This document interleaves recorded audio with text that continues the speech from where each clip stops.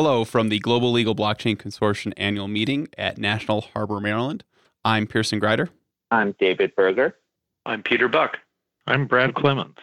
And we're on the road with Legal Talk Network.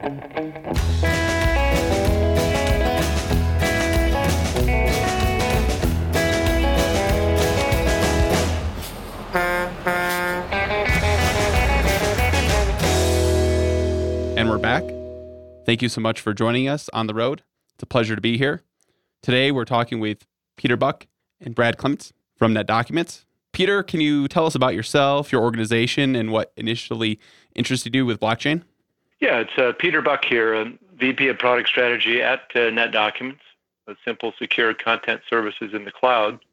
And since we manage billions of documents, one of the key use cases is how do we deliver final executed documents to support future business processes, agreements, et cetera. So that's what drew us to blockchain and the Global Legal Blockchain Consortium. Peter, can you describe, at the Global Legal Blockchain Consortium, there were several demonstrations and presentations. Can you describe what you guys presented? Yeah, I'd be happy to. So, it's a fascinating time, I think, guys, just because we sort of have lived in the internet of information for the past few decades. You send emails, documents, and often there's copies of those documents. Sort of the era we moved into, and one of the parts of our demo was this concept of the blockchain and the internet as a creation of value, sort of the internet's missing ingredient. So what we showed using the Integra APIs was a business contract and a procurement contract between a fictitious company, Contoso, and a company called Text Extract Inc. So the concept was those are typically delivered, negotiated over email, but then the final agreement is PDF'd and sort of stored somewhere. And so in order to enable future smart contracts and other processes, we stored the final agreement, hashed it, a digital signature, and placed it on the blockchain. And then we took the blockchain ID that's given back to us through the Integra APIs, and we stored it in our document management platform that'll help for future searching and future governance. So, Peter, one of the things that I noticed that you did during your demonstration was stress the importance that there was a URL attached to the proof of existence, and you discussed how you built some basic UIs around calling up the proof of existence. Can you discuss that for a second? Yeah, that's a great point, David. I think there's a bit of a misconception that the blockchain or a blockchain is a massive storage of content. And our contention is the blockchain is a beautiful infrastructure and architecture to store, I referenced earlier, this hash or digital signature that's easy to calculate, but hard to reverse engineer. And so by storing this really lightweight bit of data on the blockchain that's time sequenced and connected in order, but storing the payload, the actual agreement on our network, and having that document URL addressable, it allows the parties to the contract to use a small little helper app to upload the document, confirm it matches what's been added to the blockchain based on this hash, and then our customers have the full document, again, that can be URL addressable, so it can be shared to other parties, et cetera. So I think that's really the beauty of the blockchains, keeping the small key that connects parties to the official larger document that has the information about the agreement. So, Peter, over the past year, there's been a lot of development and discussion about blockchain technology. What have you seen has happened over the past year, along with what do you see that blockchain will solve in the future? Well, I think that's the interesting thing. There's two big points I think I'd like to make here. One is that unlike the blockchains that power cryptocurrencies, the Bitcoins of the world, for example, we think of the Global Legal Blockchain Consortium and Integra as powering what we call business blockchains. So they're organized and managed by these consortiums, and the participants are known to the groups, but they're going to power totally new ways of doing work. And essentially, our view is that business and the law is encoded in documents, but we need some way to give those documents authority to take actions, to pay a supplier, take a discount on a prepayment. And so those are all things that allow us to stick these things together in ways that are brand new and interesting. And I think the Global Legal Blockchain Consortium will provide some guidelines and guidance around how to use the platform and some protocols I think Brad will talk about. And also other consortiums. There's the Corda R3. So there's a whole series of consortiums that are building around these very specific industries, financial, legal or business, and commercial. So it's interesting times, but the consortiums are absolutely critical to the open source nature of this journey we're starting with blockchain. So Peter, I've heard a lot about NetDocuments and their proof of concept. It sounds like one of the most robust proof of concepts we've seen come out of the GLBC. What value do you think it'll bring to your customers, and what's the future plan for NetDocuments? Yeah, that's an interesting question. I think NetDocuments was born in the cloud nearly 20 years ago under Brad Clements' leadership. And one of the things that's important for our platform is the use of standards and to allow it to be an open platform. And blockchain follows the key elements really of the open source model, but many think of it as just another buzzword.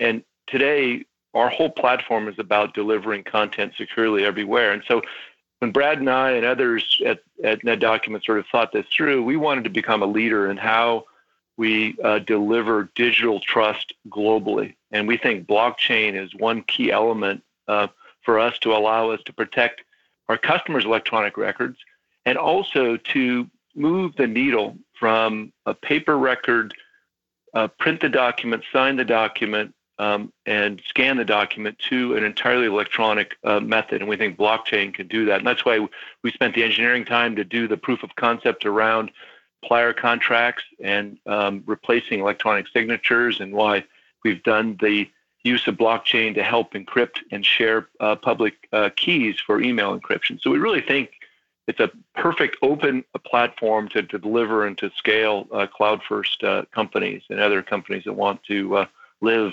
entirely in the modern cloud. Before we move on to our next guest, if our listeners would like to follow up with you, how can they reach you?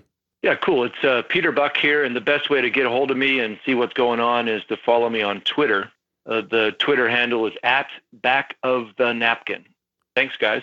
Thank you, Peter, for that. Now we have Brad Clements with NetDocuments. Brad, can you tell us a little bit about you and your role at NetDocuments? Sure. I'm the chief software architect at NetDocuments and one of the co-founders. I've been working in document management solutions, specifically document management solutions for the legal industry, almost my entire career. And at NetDocuments, I've helped create one of the first software as a service document management solutions in the legal industry, but it's actually the fourth legal industry document management solution I've worked on in my career. So it's really been a focus for me. And on a more technical detail, can you describe your integration that NetDocuments did with blockchain technology? Sure, I'd be glad to. We decided to use as our tool set an API provided by Integra, which is kind of a higher level API gateway that sits above the blockchain implementation. Using that gateway gives us a couple of advantages. One is we're not tied to any specific underlying blockchain implementation. And so right now, that API sits over Hyperledger Fabric-based blockchain, but it's conceivable that in the future, other blockchains could sit under that same API, and we wouldn't have to change our code, but we'd have the flexibility to move to a different blockchain. So using that API, which is a REST-based API, it was very simple to create records, write them to the blockchain, to query those records and pull back data. It really doesn't take, in terms of a skill set for a developer, it doesn't take any more skills than you would use to access any other REST API. So that was something that really drew us to that API. It just makes it really simple and a familiar environment for something that a lot of developers do all the time. So I think that NetDocuments experience and Brad's description really epitomizes what Integra was trying to accomplish. We wanted to be as low friction as possible. In other words, any developer should be able to use their existing skills and interact with the blockchain without worrying too much details about the blockchain tech itself. So Brad alluded to that in saying that you didn't have to worry about the blockchain and your code would remain the same. So we're trying to be as blockchain agnostic as possible. As he said, we started in Hyperledger Fabric, but we just announced that we're going to add support for one of the flavors of Ethereum with their Azure Ethereum POA technology. So, Brad, what type of feedback have you received or are you looking forward to see with integrating blockchain technology in NetDocuments? We've been getting questions for a little over a year now from a lot of our law firm customers asking, they're hearing about blockchain and have a sense that it's important, but they don't really know what to do with it yet or how they can apply it. And so when we showed our proof of concept integrations where we had some real world examples, we showed an example of taking a document and publishing a proof of work or a proof of content onto a blockchain, and another example where we used a blockchain-based key registry to do inter-firm encrypted email. The response was, that is something that makes sense. That's something I can really use.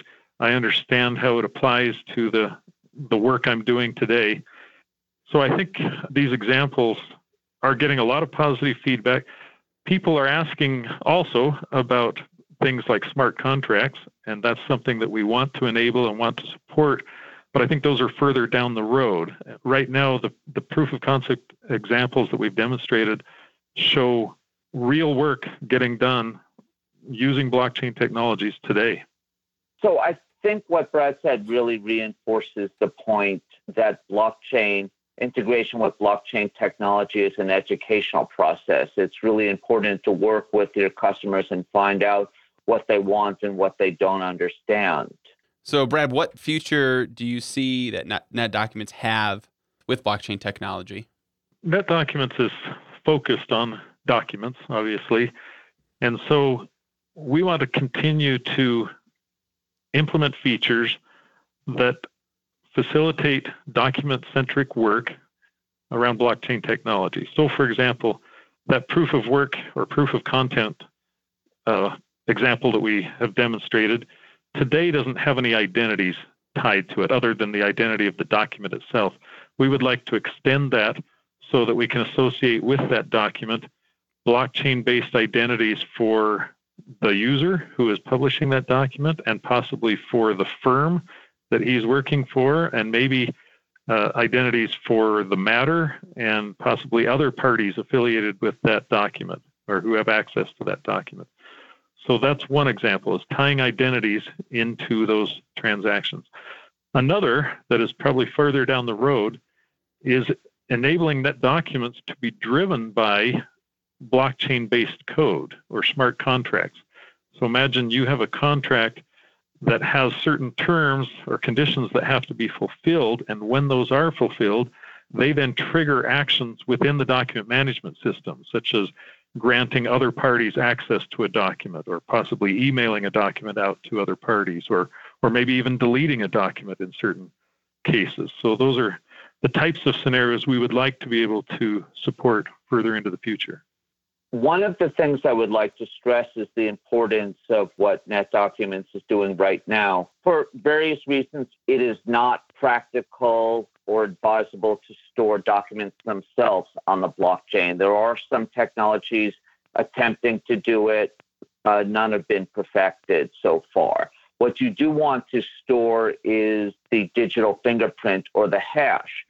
So we believe at Integra it's very important to leave the management of documents to the experts like NetDocuments and use blockchain where blockchain is most appropriate and use it for some of the things that Brad has pointed out, such as public key and the key registry, such as proof of existence of the document, such as the ID system. Yeah, I completely agree with David there. Blockchains are well suited to small transactions that you want to be immutable or want to have a permanent record of, but they're not well adapted to storing large amounts of data. So the way to handle that is to record fingerprints, hashes, references to larger blocks of data that are stored off the blockchain. And to follow up with that, my understanding is NetDocuments was one of the first organizations to join the Global Legal Blockchain Consortium. And my understanding it's growing. What would you personally like to see come about with the GLBC, along with what type of role would you like to see NetDocuments have? Yeah, it's been exciting to see the growth of the GLBC over the past year since it was first announced kind of in conjunction with ILTA-Con in 2017. There have been a lot of new members. There have been a lot of organizational work behind the scenes. And the organization is now maturing to the point where there's a board of directors, and they're ready to start moving forward on accomplishing their stated goals. And we look forward to that. And in particular, one of the things that we have come to realize is that to achieve the full value of blockchain-based legal transactions, you've got to have interoperability across multiple vendors, multiple software systems. And that interoperability can only happen if there are standards that different organizations are writing to. And so we're looking forward to seeing the GLBC create and promote some of those standards and help facilitate this interoperability that's going to make the industry grow overall and make this technology become widely applicable. NetDocuments' role will be to help write those standards, provide input and feedback on the types of standards that are needed and the technical details that are going to make those standards work well for software vendors. And I think that's our area of expertise, and our background is understanding, how legal work is done as far as the technical side of it and how those transactions are recorded. So we want to support the GLBC in that way. So as Brad mentioned, they'll help write the standards, and you may ask how he would go about doing that. Well, Brad did some of the early proof of concept work, and some of the details about how the Integra ledger and its foundational services operate are based upon feedback he gave during his development. And consequently, one of the first groups that GLBC stood up was a technical committee. Brad was the first member, the first person outside of Integra to be invited to join. So the lesson there is, join the GLBC, become active in the GLBC, and you'll be able to contribute to these standards that are so important that Brad referenced. So Brad, thank you for joining us today. If our listeners would like to follow up with you, how can they reach you? Thanks, Pearson. I can be reached at brad@netdocuments.com. Well, we've reached the end of the road for today's episode. I want to thank our guests for joining us today. We also want to thank our listeners for tuning in. If you like what you've heard today, please rate us in Apple Podcasts. We'll see you next time for another episode of On the Road with Legal Talk Network. If you'd like more information about what you've heard today, please visit LegalTalkNetwork.com. Subscribe via iTunes and RSS. Find us on Twitter and Facebook, or download our free Legal Talk Network app in Google Play and iTunes. The views expressed by the participants of this program are their own and do not represent the views of, nor are they endorsed by, Legal Talk Network, its officers, directors, employees, agents, representatives, shareholders, and subsidiaries. None of the content should be considered legal advice. As always, consult a lawyer.